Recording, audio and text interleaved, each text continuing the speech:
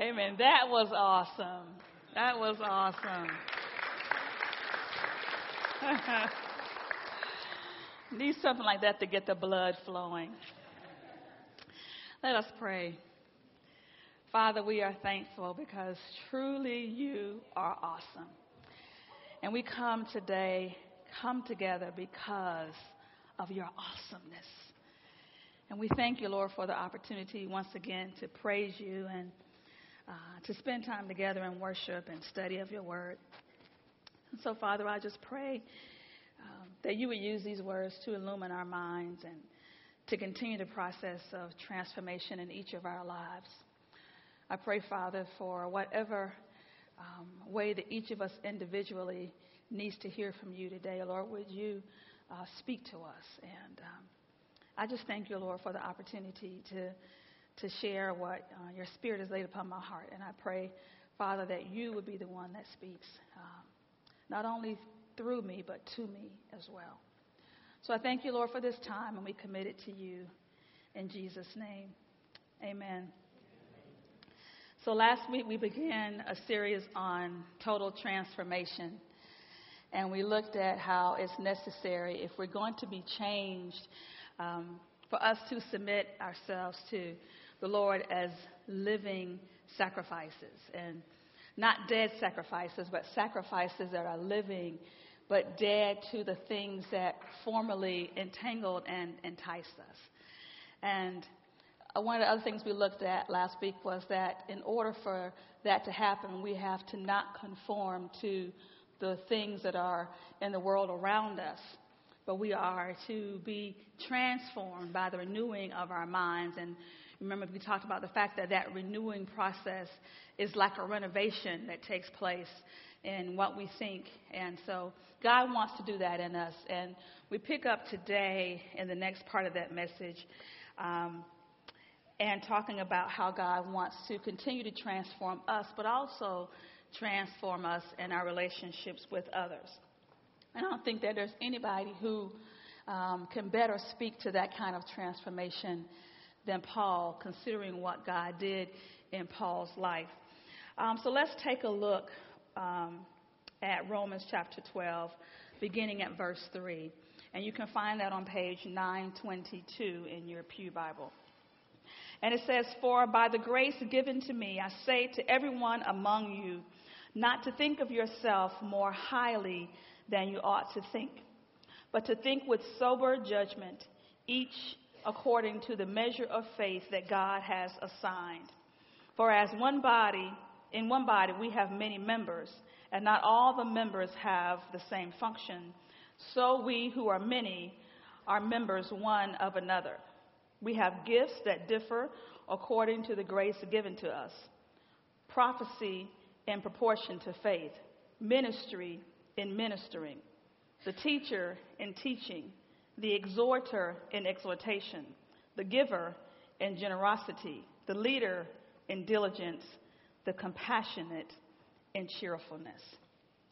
And Paul begins this section, in a sense, by pointing back to his own life, and in particular, God's grace in his life. As Paul continues to speak to this group of Gentile and Jewish Christians that comprise the church at Rome, he implores them not to think too highly of themselves. And when I read this passage, I know that Paul is speaking from his own personal experience. And it reminds me of what he says in Philippians chapter 3. And I want to read a little bit of that with you. And what he's talking about in Philippians chapter 3 is about those who would preach that the Christians now need to be circumcised. And his answer that he gives sums up his life BC, we call that, before Christ. And he says, starting at the end of verse 4, he says, "If anyone else has reason to be confident in the flesh, I have more." Verse 5 says, "Circumcised on the 8th day, a member of the people of Israel, of the tribe of Benjamin, a Hebrew of Hebrews, as to the law, a Pharisee, as to zeal, a persecutor of the church, as to righteousness under the law, blameless. Yet whatever gains I had, these I have come to regard as loss because of Christ. Paul says a mouthful in these few verses. We have a saying that talks about someone being born with a silver spoon in his or her mouth, and that would definitely be Paul. He says that he was circumcised on the 8th day, and that means that his parents adhered to the law from his birth. He can also trace his ancestry back to the tribe that he came from. And he didn't just come from any tribe. He came from the tribe of Benjamin, the tribe of Israel's first king, and one that had remained faithful when others had not. And he calls himself a Hebrew of Hebrews. And calling oneself a Hebrew was a more preferred designation than that of Jew, which was used more often by and for outsiders. Calling himself a Hebrew of Hebrews also means that he spoke Aramaic. Not everyone retained the use of their native tongue over the generations, so Paul was distinguishing himself by this label. And we know that Paul was a Pharisee, and we know how the Pharisees were strict observers of the law. And Paul was also a persecutor of the church. In Acts chapter 3, verse 3, it says, But Saul was ravaging the church by entering house after house, dragging off both men and women. He committed them to prison. And as to righteousness under the law, Paul viewed himself as blameless.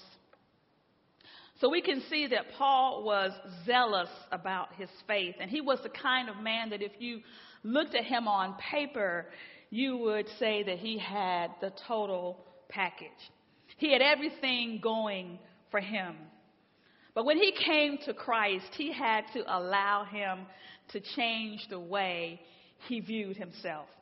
And it was the grace of God, as Paul says, that allowed him to begin to see himself for what he truly was. So Paul is saying to these Roman Christians and to us that the grace of God has given me the ability to see myself as I am. And I implore you by that same grace to allow him to do the same for you. Once Paul encountered God, he saw the emptiness in all that had previously defined him. His noble birth and circumcision meant nothing. His perceived righteousness according to the law was as filthy rags. In light of Christ and the grace that had been bestowed upon him, Paul was able to see himself as he really was, and this relationship changed him. He goes on to say that we shouldn't think too highly of ourselves. And the word for think in the Greek means to exercise the mind. And we can relate to that because we know about exercise. And in exercise, you want to be strenuous and you want to extend some energy. And so that's what this word in the Greek means. And it means to intensively interest oneself in something with concern or obedience. So we can see from that definition that this is not a passive exercise. This is not simply daydreaming about who I am and who I want to be. When we think about ourselves, we are to have obedience as our ultimate goal. And so I ask myself, how often do we really think about who we are? And secondly, how often do we do this with the ultimate goal of being obedient to what we discover? We need to spend time in self-examination, looking at who we are, and we are to do it soberly. When was the last time you sat down and soberly thought about who you are, where you are in your life, in your relationship with God, in your familial relationships? It's more difficult than we think. In order to think soberly about ourselves, we have to really examine ourselves closely, like under a microscope. So what does it mean to really take a sober look at yourself? And if I'm honest about it, I don't know that I really take sober looks at myself as often as I should. Some synonyms for sober are serious, clear-headed, restrained. That's pretty clear language. It means is that we are not to cut corners when thinking about or examining ourselves. We are to look at ourselves and think about who we really are. And what I realize when I'm examining myself, the real problem is I want to give myself a pass. You know, I don't want to be too harsh in judging myself. And I suspect that you all do the same thing too. And the other problem is that when we think about ourselves and we recognize things that have become a part of us, and maybe they've been there so long that we excuse them or make excuses for them. You know, that's just who I am, we often say. But the problem with that is I don't see any justification for that in Scripture. Paul says no. He says you are to think soberly about yourself. You need to look at yourself. You need to look at what's wrong with you. Look at what needs to change. And don't just glance, look. How are you going to change a part of you that you aren't even willing to acknowledge exists or is a problem? And think about it. Is what you see a reflection of the grace, love, and mercy of the God that you serve? What do you do, what do you need to do in order to fix that? What steps are you going to take? That's what it means to look soberly at yourself. And I can't look at this passage without thinking about how we usually think of sober, particularly on this celebratory weekend. And maybe you've encountered some people this weekend who were not sober. When you're not sober, your judgment is impaired. Your reflexes are slow, and your speech and your vision are unclear. But when you are sober, you see things just as they are. You can walk properly, and you can speak and be understood, and you can think coherently. And as a result, when we are sober and we look at ourselves in a sober manner, we can assess ourselves appropriately. On the flip side, God doesn't want us to think about ourselves as being less than we are. The measuring rod for us is our faith. The faith that God has called us all to live our lives by. So when I think about my life, how does it line up with my faith? How does my life live up with the faith that I profess? Am I living in accordance to what this word teaches? That's a good point. Am I living in accordance with what the world teaches or what the word teaches? Am I consciously applying it to every area of my life? Because, you know, we apply it to some areas, and to some other areas we ignore what the word says. And it's easy to find another person to compare ourselves with. But the problem with us choosing to compare ourselves with another person is that we don't typically choose the right person to compare ourselves with. So when we choose, we're going to choose somebody. You can laugh. We can choose somebody who's going to make us look good, right? And maybe, you know, depending on where we might choose somebody who makes us feel worse. You know, but we're not going to necessarily make the right choice in choosing a person. And that's the wonderful thing about using our faith in God and His Word as our measurement or standard in assessing ourselves. It doesn't cloud the issue with another person. It's just about me and where I am in my walk with God and what He's revealing to me about myself. And the thing about God is He doesn't condemn me. He convicts me. And I'd rather have conviction over condemnation any day. Paul goes on to connect how we see ourselves with how we see others, because the two are really, really connected. How we see ourselves affects how we see and value other people. And to illustrate this point, he uses the human body. He says that we're all connected to Christ in the body, but we're also connected to one another. And we can't be connected to Christ as his body without being connected to one another. And we can't truly be connected to one another in the way that God intended without being connected to Christ. It's just not possible. So I was thinking about my body this past week, and, I've had a revelation that I'm sure is going to rock your world. And I realized that my body is all one unit. I know you didn't know that. Go out and tell the world I've made a great scientific discovery. Our bodies are all one unit. There's no seam that I can just unzip and take my arm off. It's all connected. And that's what God designed for us to be in the body. He designed us to be connected inside and out. The bones of my skeletal system don't just float around and go where they like. That would be total chaos. Suppose one of my ribs decided that they wanted to be vertical instead of horizontal, or decided they wanted to be in my arm instead of in my torso.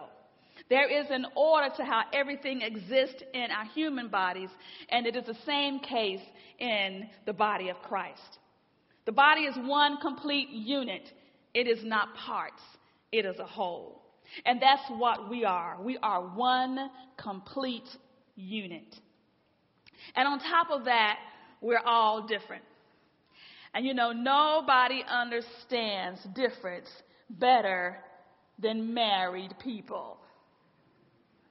I listen to you guys talk. And you date somebody and you marry them, and then you begin to live together because that's the way it's supposed to be done. You get married and then you start living together. And then you live together and you find out that this person doesn't do things the same way that you do them. The right way. Right? And then another example is families. You can look at children from the same family, from the same two parents, and they can be completely different. And it boggles the mind that two people made two totally different children. And that's how it is in the body of Christ. We bring all this difference from our families and our other relationships into Christ's body, the church. And we think, what a mess. And apart from God, it is a mess. But with him, it's a glorious reflection of the diversity and unity of his creation. And being different, we are called to operate in our areas of giftedness. Our bodies are not comprised only of femurs, but we do have them, and they serve a particular purpose. And by the same token, we only have one spinal cord, and no other body part can do what the spinal cord does. There are certain needs and certain corresponding body parts to meet those needs. The same is in the case in the body of Christ. People have different God-given gifts, and they are all valuable and necessary in order for the body to function properly and for all of us to be transformed. So we're all here together, and that's the key. We are many. We are different in age, in race, in background, in size, in preference, in gifts and abilities, in educational level, in income level, in intelligence level. We are different, but we are here. And we are supposed to be here. This is God's design. Verse 6 says that we have gifts that differ according to the grace given to us. And what does that mean? It means that our gifts are specifically designed for the role that God intends for us to fulfill in the body. God desires to display his grace in our lives, and he gives us gifts based upon how he desires to display that grace. I may not be able to manifest the same gift to the degree that you do because God has not gifted me in that way, and vice versa. According to the grace that God has bestowed upon our lives, He has given us gifts. And I was thinking about something else. So what part of the body do you think is most important? The brain, the skeletal system, the lymphatic system, the skin, the limbs, the cardiovascular system, the eyes, the toenails. We could do this all day. The point is that no body part is more important than another. The brain, for instance, is command central. It's constantly sending and receiving messages that our bodies are responding to, and most of them without our knowledge.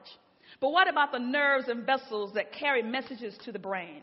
If they don't function, the brain can't do what it's designed to do. And the same goes for the heart. Then there are your toes. What about your toenails? If there were no toes, there would be no need for toenails. There's not one part of your body that can exist without or have purpose without the other parts. And that's the same for us.